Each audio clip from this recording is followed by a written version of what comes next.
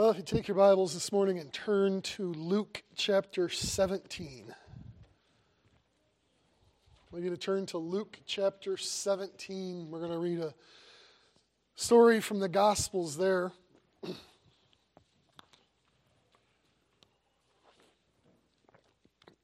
It's sort of hard to believe that we're approaching the Thanksgiving holiday at the end of November. Maybe it's not felt this way to you, but given the way the last couple of years have played out, it seems like 2022 has just flown by and just been in a rush. It's been eventful, but it seems to have passed quickly. So as we come to the Thanksgiving holiday, I want to encourage you to embrace it, not for the turkey or stuffing or family or football, but certainly not as the kickstart of the greed-driven shopping season, but actually just stop your life for a time and think especially on the reasons you have to be thankful. That's not just practical wisdom. That is a biblical command. Let me give you some examples. Psalm 136 says, "Oh, give thanks to the Lord, for He's good, for His mercy endures forever."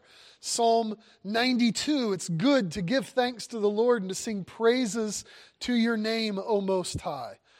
Hebrews 13, verse 15, "Therefore, by Him let us continually offer the sacrifice of praise to God, that is the fruit of our lips, giving thanks to His name."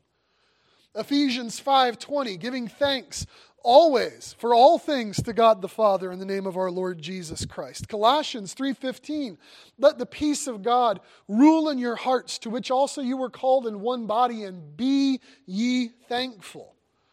Or 1 Thessalonians 5:18, "In everything give thanks, for this is the will of God in Christ Jesus concerning you." I want us to take a moment to read a narrative, a story from the Gospels this morning that expresses the call to be thankful. And while I want to say up front that that's not the singular, maybe not even the main point of the text, it is a story that it makes clear the truth that ingratitude is ugly. Luke chapter 17, we'll start at verse 11.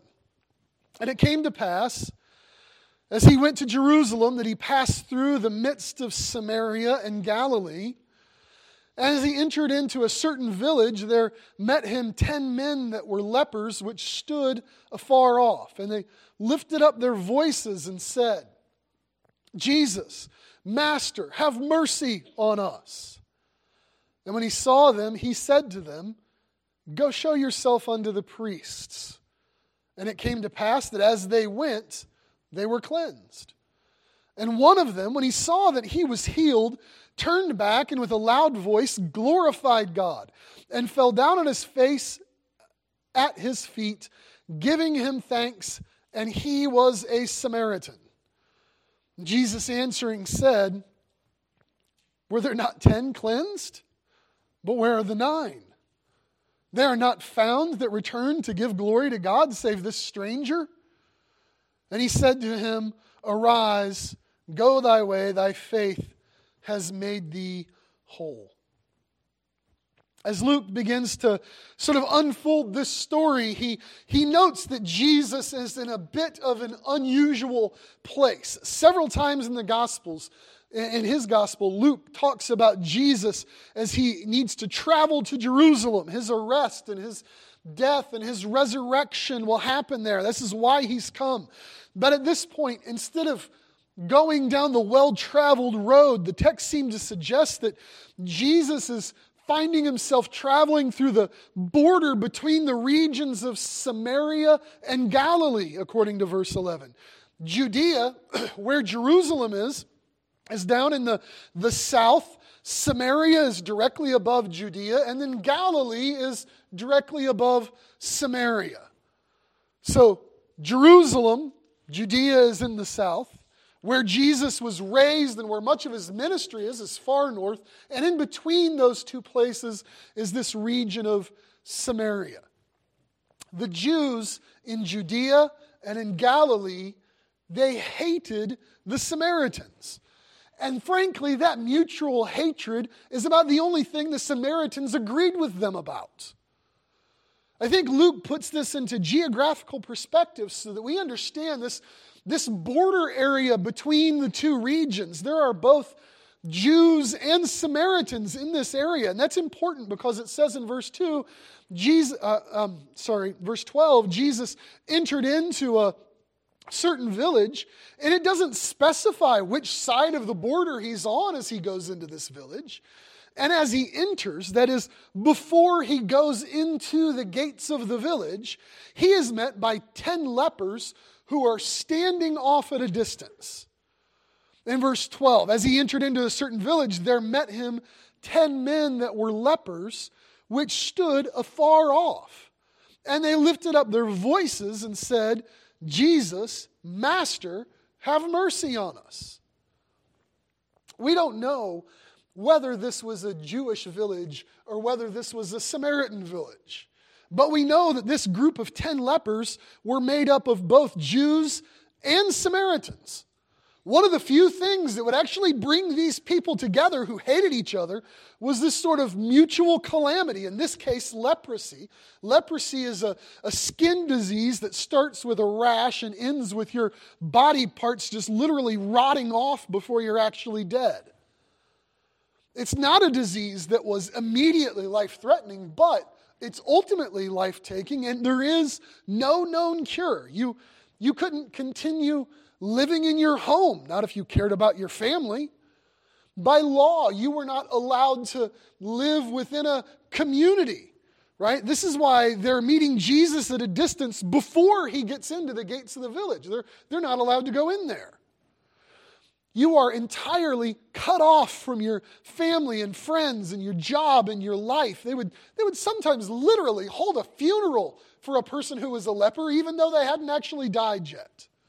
Lepers' wives were allowed and would remarry if they wanted to. The leper was required by law to socially distance, to cover their mouth. If anyone starts to come close to where they're at, they had to put their hand over their mouth and say, I'm unclean, I'm unclean.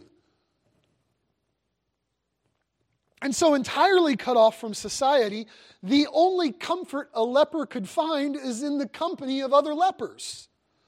And so in this border between Samaria and Galilee, where there's plenty of Jews and plenty of Samaritans who hated each other, when these men became lepers, suddenly they weren't so picky about the company they kept. Now, we don't actually know how many of this 10 were Samaritans and how many of this 10 were Jews. It could have easily been 5 of each. It could be, as we ordinarily think of it, that there were 9 Jews and 1 Samaritan. We just don't know, but we know there was a mixed company of both. Mutual misery had brought them together. And they know they're not allowed to come into the village. And they know they're not allowed to approach close to healthy people.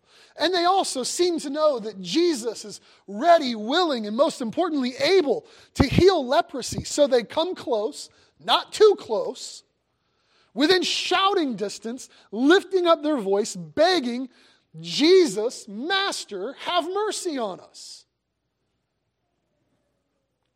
Now, if we read Luke from beginning to end the way Luke intends us to read it, we'd have some preconceived notions about how Jesus is going to answer this plea. These lepers have some preconceived ideas on how Jesus is going to answer it. This is not the first time that Luke, in this book, tells us about Jesus encountering a leper in this area. Back in Luke chapter 5, verses 12 through 14, Luke tells this story. It says, "And it happened when he was in a certain city that, behold, a man who was full of leprosy." That is Dr. Luke telling us it was an advanced case. "Saw Jesus and fell on his face and implored him, saying, 'Lord, if you're willing, you can make me clean.'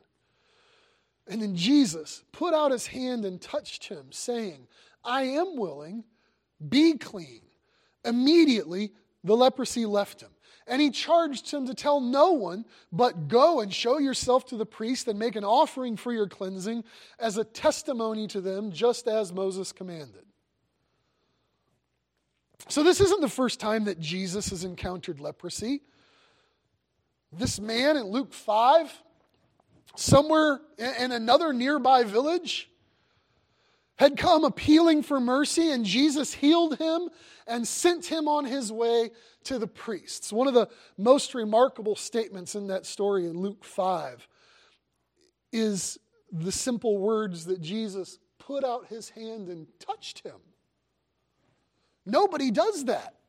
Family won't touch a leper. Touching someone who is unclean makes you unclean, except, of course, if you're Jesus. It's the reverse for him. The touch of Jesus makes an unclean person clean. It heals leprosy. It cures sin also. So that's already happened back in chapter 5. So these 10 men in our text, I think it's safe to say that the word had gotten out. That story had gotten to them. They've been anxious for this opportunity.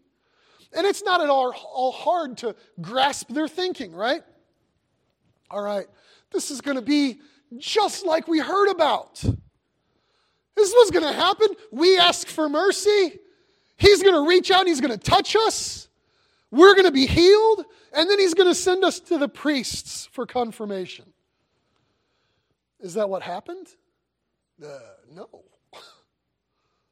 Look at verse 13. And they lifted up their voices and said, Jesus, Master, have mercy on us. And when he saw them, he said to them, go show yourself unto the priests. Where's the touching? Where's the healing? I mean, doesn't Jesus have to do for me exactly what he's done for you? No, he doesn't. He does not owe anything to anyone. And when he does choose to bless, or he chooses to heal, or he chooses to save, he gets to do it by his own prerogative, not ours. God works the way he wants to work. He doesn't have to work in a way that fits your preconceived notions. There's really a great parallel story to this in the Old Testament in 2 Kings chapter 5. There's a man named Naaman who is the general of the Syrian army. And he is stricken with leprosy. And he was told by a little slave girl, you know, there is a prophet over in Israel named Elisha who could heal you. So he goes to the king of Syria, and the king of Syria writes a letter to the king of Israel that says, I'm sending you this letter. I'm sending you the general of my army, Naaman, so that you can heal him of his leprosy. Now, if you were the king of Israel and got that letter, your reaction would have been exactly the same. That is the strangest way to start a war I've ever heard of. Ask me to do something I can't do. But Elisha the prophet told him, don't panic, just send General Naaman down to my house. And so pretty soon, horses and chariots pull up outside of Elisha's house, and they stand at the door. They're waiting for him to come out, and he never comes out. Instead, he sends out a servant to tell Naaman, Elisha said you should go wash in the river Jordan 7 times and you'll be healed. Bye. Talk about underwhelming. General Naaman was furious. He tells his men, I thought for sure the prophet would come out here. I thought he would come out here, he would get in front of me, he would stand, he would pray to his God Yahweh. There would be some kind of hocus pocus incantation. He'd wave his hands around, it would be a great show, and I would be healed. Go wash in the river Jordan. That place is a muddy mess. We have better rivers back home in Syria I could have cleaned up in. But Naaman's servants reasoned with him and said, look, if the prophet had come out and he'd done all that and he told you to do some great complicated thing, you would have done it. So why aren't you willing to just do the simple thing? And so Naaman listened. He obeyed. He went. He washed in the river Jordan. He was cleansed of his leprosy. God doesn't have to work the way that you want him to. Listen, can you imagine if later all these lepers got together in some sort of former leper reunion? You think they would have argued about their own personal experience and that has to be the standard? He didn't touch you? What do you mean he didn't touch you? He has to touch you. That's how it works. You didn't have to go wash in the river 7 times? Well, that's kind of sus. I'm not so sure about you. Are you sure that you're really healed? By the way, let's make sure that we don't do that today in regard to our personal experience of salvation. The common factors are clear. Hear the gospel. Repent of your sin. Trust Jesus. Live in obedience to him.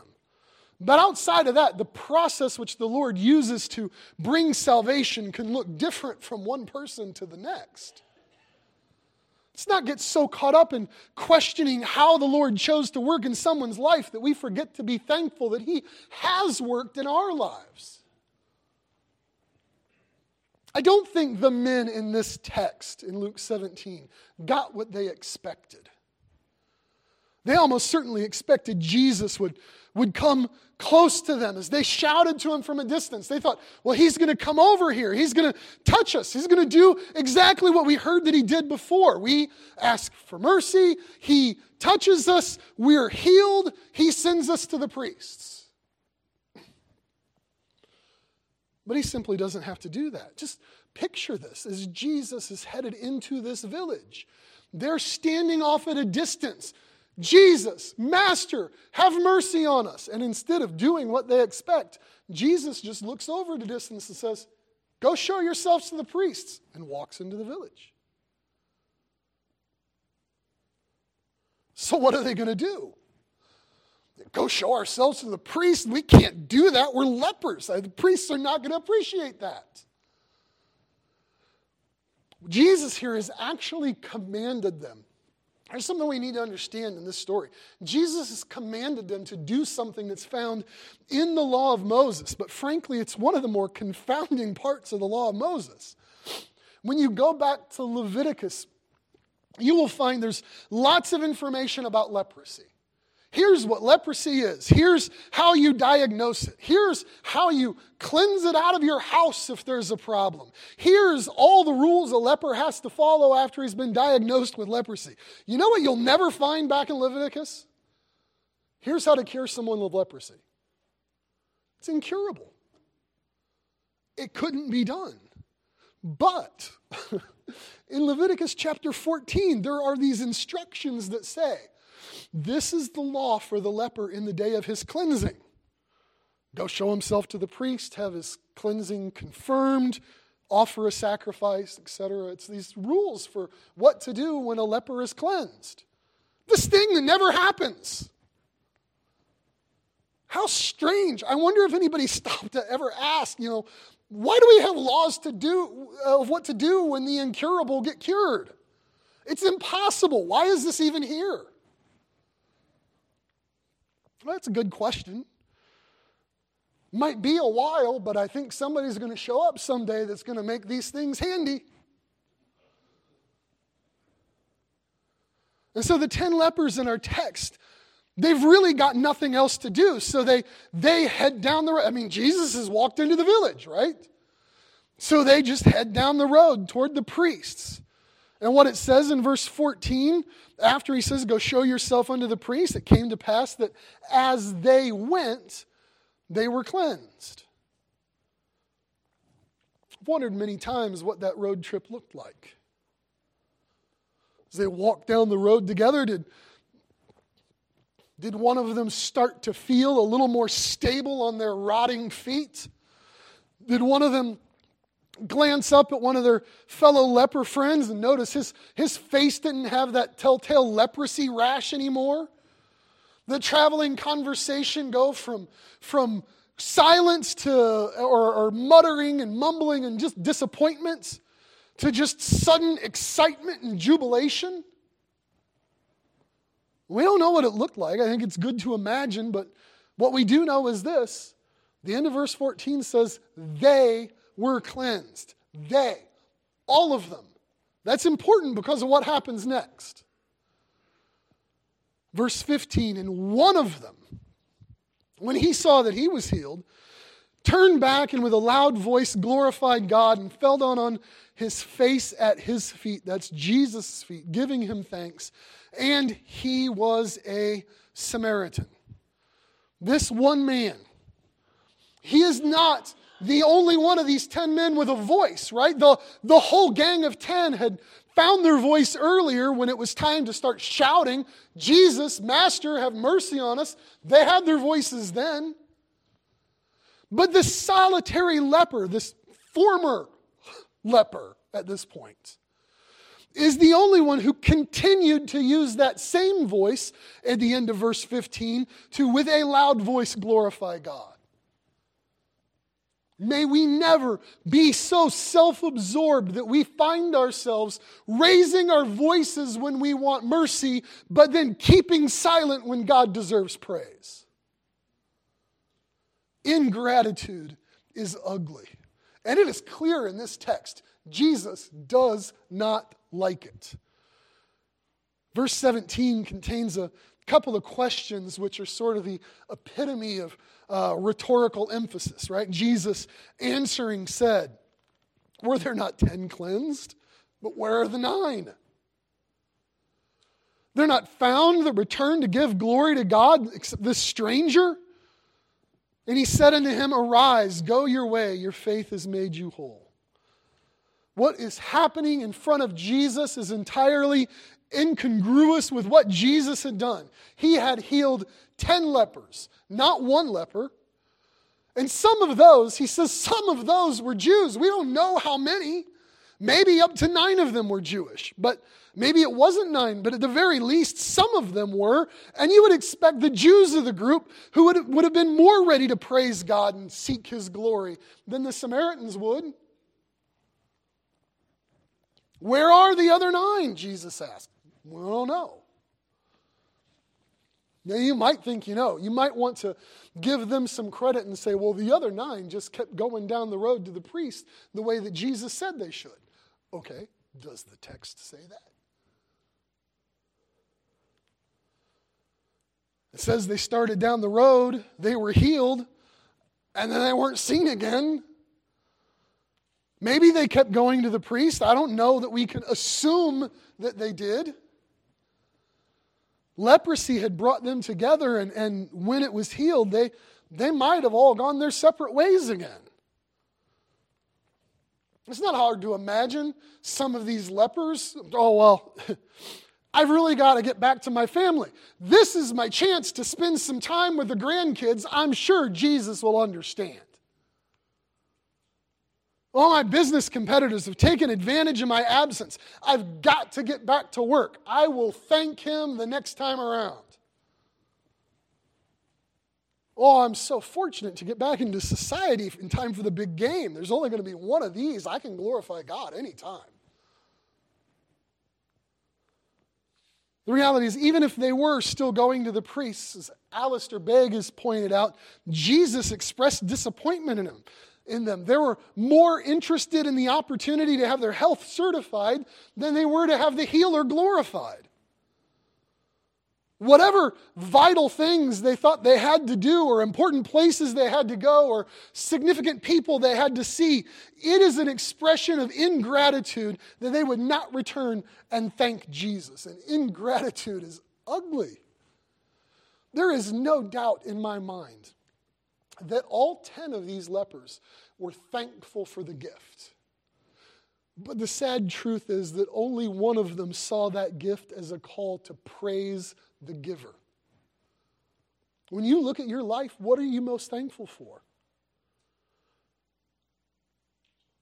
Is your mind preoccupied with the gifts that you have received, or is your mind preoccupied with the glory of the giver of those gifts?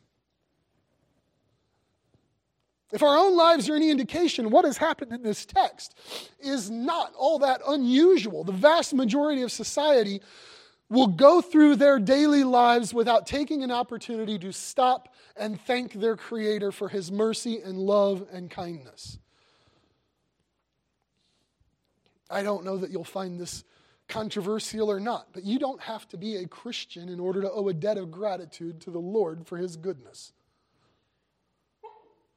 He sends the rain on both the just and the unjust. He causes the sun to shine on both those who honor him and those who deny him. His long-suffering mercy is extended both to redeemed saints and to rebellious sinners alike.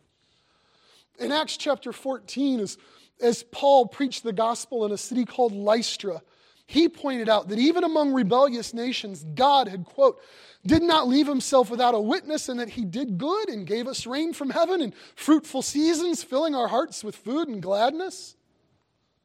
Later in Acts 17, as he preached in Athens, he says, God has given to all life and breath and all things.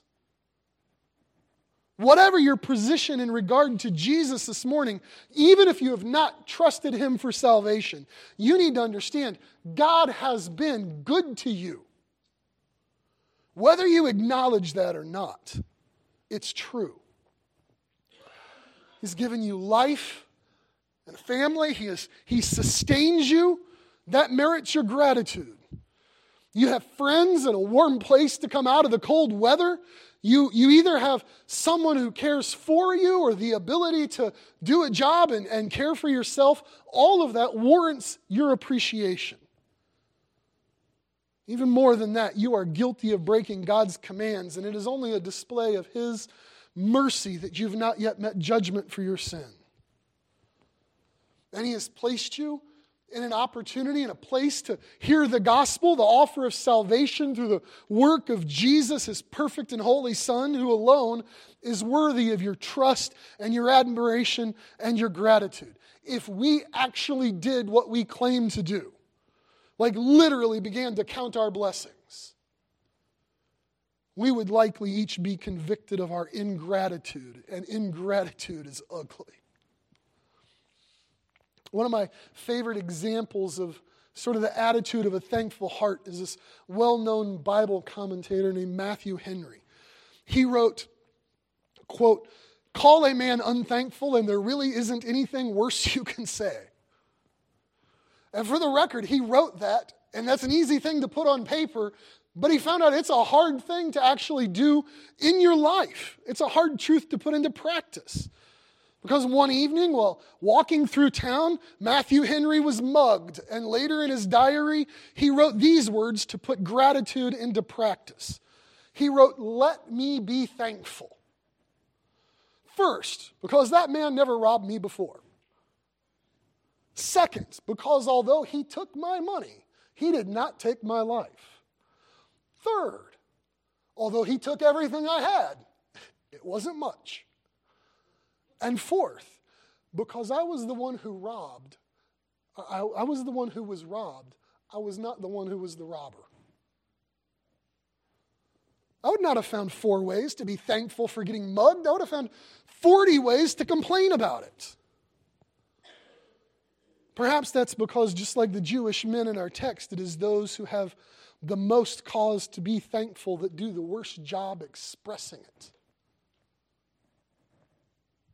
If, as I noted earlier, even lost folks have many reasons to be thankful to God, it should go without saying that those people who have been saved by the grace would find even more cause to thank him. Because while we have all of those same blessings in this life that those people have, we also have assurance of even greater blessings beyond this life. We are not living our best life now. The only people who could possibly be living their best life now are people who are going to die and go to hell for eternity. For us, the best is yet to come. We have every reason to erupt in thanksgiving for the eternal blessings we have through Jesus Christ. That is something that this one lonely former leper learned in our story. Verse 19, Jesus said to him, "Arise, go your way. Your faith has made you whole." That word whole is an interesting term. It speaks about more than just physical well-being. It means to be delivered or to be saved. Your faith has saved you. Your faith has delivered you. This leper's praise and thanksgiving and gratitude did not make him whole. His faith in Jesus, the Son of God, made him whole. But his praise and thanksgiving were the outpouring of what faith brings. That is, when you have faith in Jesus, when you have that salvation that Jesus brings, praise and thanksgiving is what should follow. And so that's why there is that repeated biblical command. Give thanks to the Lord, for He's good. His mercy endures forever. It's good to give thanks to the Lord. Let us continually offer praise to God, giving thanks in His name. And in everything, give thanks, because this is the will of God in Christ Jesus concerning you. Gratitude is the only appropriate expression for who God is and what God has done. And ingratitude is ugly. I don't know how else to describe it. And so even if you find yourself this week, like the man in our text, doing it entirely alone, be thankful to God and praise His name.